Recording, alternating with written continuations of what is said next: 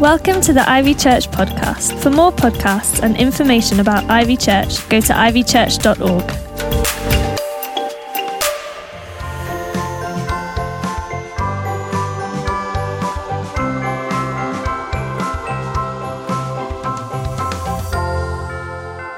We want to be all about Jesus here at Ivy as a community and as individuals, not just because we think Christmas is all about Jesus, amidst all the other commercials and inconsequentials it's become about, but because we want our lives to be all about Jesus, amidst all the other concerns and idols that we can make our lives about. And we want the church to be all about Jesus, amidst all the other causes and issues that churches often end up making it about. Because we believe that God has a plan for saving the world from itself for himself, and that plan is all about Jesus. We've looked through scriptures and seen that there are many names and titles in the Bible, either that people gave to Jesus or that he took for himself, so that we'd know who he really is. We can look at some of those, and today we're going to look at one in John's Gospel, which says that Jesus is the Word of God. And he says here, the Word became flesh. John 1:14. One of my favourite songs is by a songwriter called Michael Card, The Final Word. It starts like this. You and me, we use so very many clumsy words. The noise of what we often say is not worth being heard. When the Father's wisdom wanted to communicate his love, he spoke it in one final, perfect word. He spoke the incarnation, and then so was born the Son. His final word was Jesus. He needed no other one. Spoke flesh and blood so he could bleed and make a way divine. And so was born a baby who would die to make it mine. The incarnation is a theological word, of course, to describe what happened that first Christmas. It literally means the enfleshing. And it's the first picture of that might come to mind for you of the typical Christmas card scene of the baby in Bethlehem. And I wonder actually whether we're going to get less Christmas cards this year than we've got other years. Apparently the average number given and received in the UK right now is 17 cards. But even with that number dropping each year, the Royal Mail estimate they'll handle about 150 million cards. And 1 billion will be thrown away afterwards, which is 33 million trees. So while I love Christmas cards, maybe it's good to think about that. And the ones that we tend to get, because I lead a church, are on average more Christian than other people might get, with pictures of shepherds and stars and wise men and angels all over them. And have you noticed how less schools seem to do nativities this year? Though here at Ivy, we've got plans for various ways we're going to do nativities, including our big nativity services on the 19th of December with a very special surprise that you don't want to miss. And we'd love it if you come wherever you go, dressed as a nativity character or even your favourite farmyard animal if you want to. You might wonder if the Christmas story could even be told without those familiar elements. What would the Christmas story be with no stable or manger, no Joseph or Mary, no Bethlehem shepherds, angels or star? Well, it would be what the Apostle John writes here when he tells the Christmas story in what theologians call the prologue, the beginning of the fourth gospel. It says this, in the beginning was the Word, and the Word was with God, and the Word was God. He was with God in the beginning. Through him all things were made. Without him nothing was made that has been made. In him was life, and that life was the light of all mankind. The light shines in the darkness, and the darkness has not overcome it. The true light that gives light to everyone was coming into the world. He was in the world, and though the world was made through him, the world did not recognize him. He came to that which was his own, but his own did not receive him. Yet to all who did receive him, to those who believed in his name, he gave the right to become children of God, children born not of natural descent, nor of human decision or a husband's will, but born of God. The Word became flesh and made his dwelling among us. We have seen his glory, the glory of the one and only Son, who came from the Father, full of grace and truth. That's the nativity according to John. No Mary, no manger, no stable, shepherds or star. So if you think you can't tell the story without those features, you're wrong, because that's exactly what John does right here. It's the same story from a totally different camera angle, the widest lens imaginable to give the biggest possible picture. It's not close up on Bethlehem. It's further out, beyond the star. It's the story of the one who made the stars coming down to earth. And the last line sums up Christmas in just 4 words, whether in English or Greek. Look again at verse 14. 4 words in English, 4 words in Greek. The Word became flesh. The Word became flesh. That, in 4 little words, is the greatest story ever told, the real reason to celebrate Christmas. Not because of Mary and Magi and Gabriel and Joseph. They all play their parts too, of course, but the real miracle and message of the manger is the Word became flesh. The Apostle John said here that he was an eyewitness to Jesus' life, but he could never include all of the wonderful things that Jesus did. Instead, he wrote down the truth, the reality of what he knew and saw and touched, so that people like you and me could also believe. That's why we give out Gospels of John here at Ivy. I've personally given loads of these away to people I meet because everybody needs to know the truth about Jesus Christ. And whatever you may have thought or been taught before about him, John, as a witness, wants to tell the truth, the whole truth and nothing but the truth. He actually mentions the word truth 25 times in his gospel and 20 times further than that in his epistles, which are the letters later on in the New Testament that come from him. That's truth 45 times. And 80 times he talks about love. But how do we connect to that love and that truth that are found in Jesus Christ? Well, 100 times in this gospel alone, he uses the word believe. Believe. The word in the original language here means not just believe in your head, but trust, know in your heart. Live like you know the truth. Love like you know the love of God is for you and for everyone. Believe the truth to receive the love that changes lives and everything forever. What's the truth that he says here will set you free? That the Creator has become part of his creation, fully God and fully man. That's John's message. The eternal God himself has become human. The infinite, all-powerful, all-knowing, all-present, true and living God has stepped out of eternity into time and become a human. Why? To save us from ourselves and from sin and death and judgment for our sins, because we couldn't live without it, and to save us for himself forever, because he would not live without us. That's what it means that the Word became flesh. God became human so we could see and know his grace and truth, he said. I don't know if you've read much of the Bible already. Maybe like some people, I know, you didn't really know where to start. So you thought, well, I'll start at the beginning to make sense of it. But a lot of people who start in Genesis, like any other book, kind of lose the plot and give up before long because it doesn't tie together for them. It's a long way until you get to Jesus as well, so it can be a bit of a struggle. Even though, like any other great book, it starts out brilliantly. It says in Genesis 1, verse 1, "In the beginning God created the heavens and the earth. Now the earth was formless and empty. Darkness was over the surface of the deep, and the Spirit of God was hovering over the waters. And God said, 'Let there be light,' and there was light." But the problem with beginning at the beginning like that is that's not actually really the beginning. It's just the beginning of our story of life on earth. It's not the big story, not the whole story. Even though it seems huge to us, it's a limited perspective, however big your telescope, because you're starting looking at it from the earth. And the other Gospels start with the beginning of Jesus' life or ministry here. But John starts out way before that.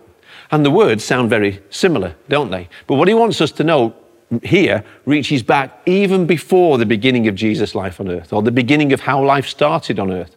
Professor Brian Cox on TV keeps saying they'll soon find out how it all began. Then it's like we'll know everything. But just because you think you can explain something doesn't mean you really understand it.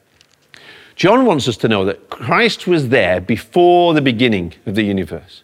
That what really happened is not just a figure of speech or a fable, but it really happened that, and it didn't start with once upon a time, but more, once, before time. In the beginning was the Word, already in existence, and the Word was with God, and the Word was God. He was with God in the beginning, and through him all things were made. Without him nothing was made that has been made. In him was life, and that life was the light of all mankind. The light shines in the darkness. The darkness has not overcome it. He's saying here, before the beginning began, the Word was. Other religions and cults like the Jehovah's Witnesses or Mormons want us to see Jesus as less than God. But John wants us to know and believe the truth about who Jesus is, to see that he eternally pre-existed as God the Son, that he, the uncreated, created absolutely everything.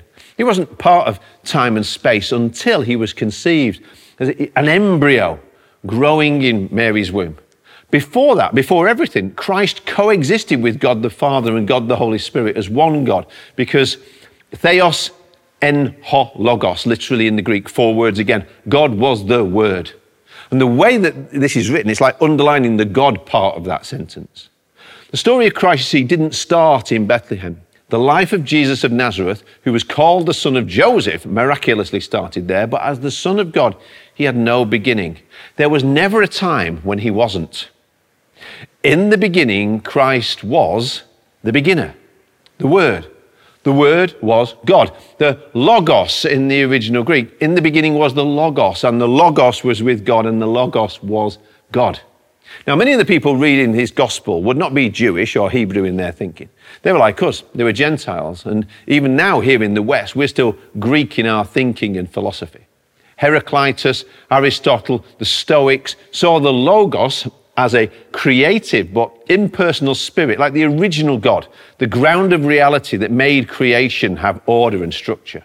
And then John comes to them and says, you know that Logos that you think you know about? I knew him. I know him. You can know him too. And he's not impersonal. He's God in person. And he loves me and he loves you. He's the Word, and the Word has a name, and the name is Jesus.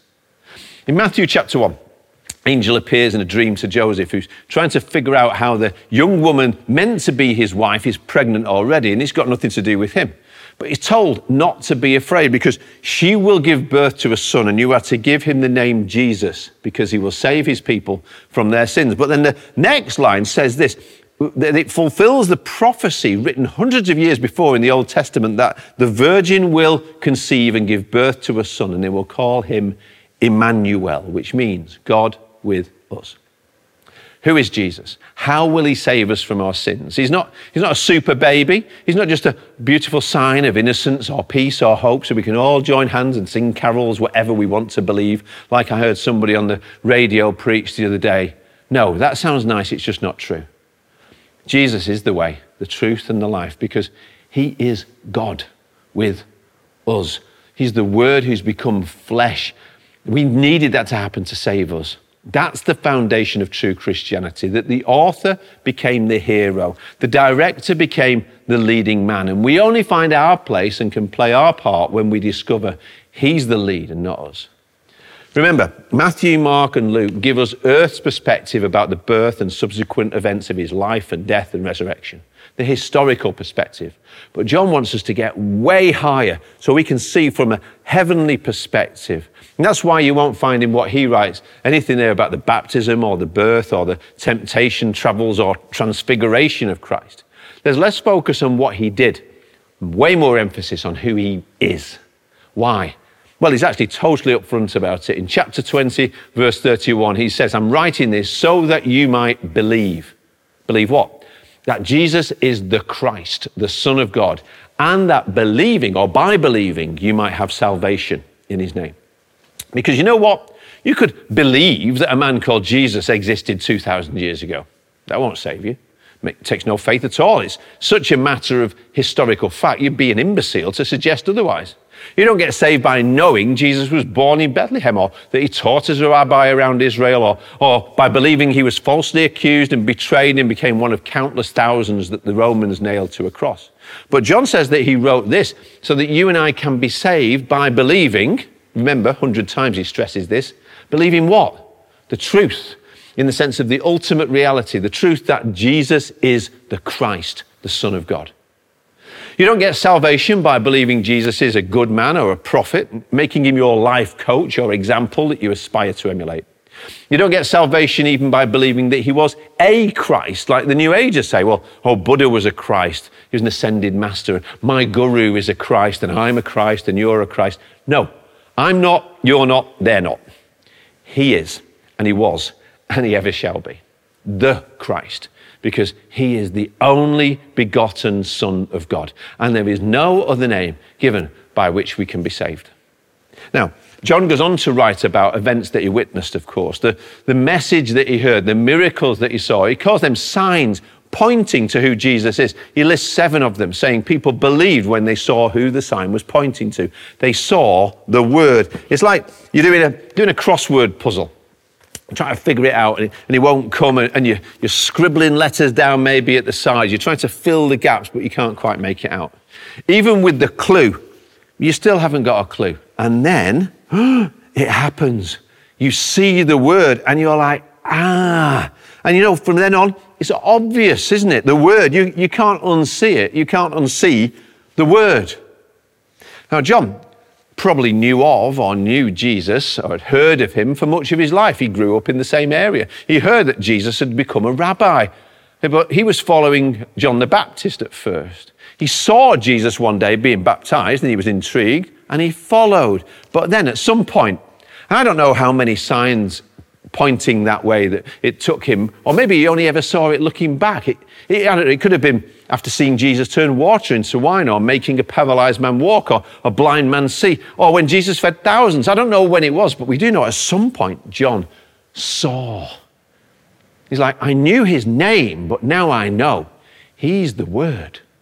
It's like, again, you see it, and now you can't unsee it, and you want everybody else to see it too. That's why he's telling us what he's seen. That the Word who made the worlds became like us to save it. The infinite, immortal became an infant, took on our frail mortality so that we could live forever with him. Now, I don't know about you, but I've seen it too. The kind of seeing that really is believing. I can't unsee it. Whatever else happens, not just as a principle, it's personal. When you see who Christ is, not just Jesus, which you might think is wonderful enough, but that he is the Christ, the Son of God, the Word become flesh to make his dwelling with us. Shall we pray? Lord, our minds can't grasp these eternal truths. A God small enough to understand fully would not be worthy of our worship. And yet we remember now as we approach Christmas that you who made the stars were laid in a manger beneath one.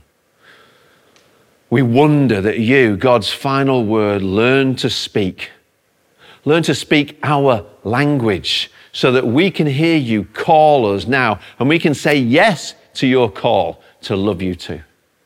Thank you, Father, that you promise life and light and love to everybody who turns from every kind of darkness and sin and just believes the Son that you sent to save us. Please help us to see so that we can never unsee, and help us to spread the word to the world you love so much. We ask all these things in the name of your Son, our eternal Savior, the Lord, Jesus Christ. Amen. Thanks for listening. For more podcasts, go to ivychurch.org/media.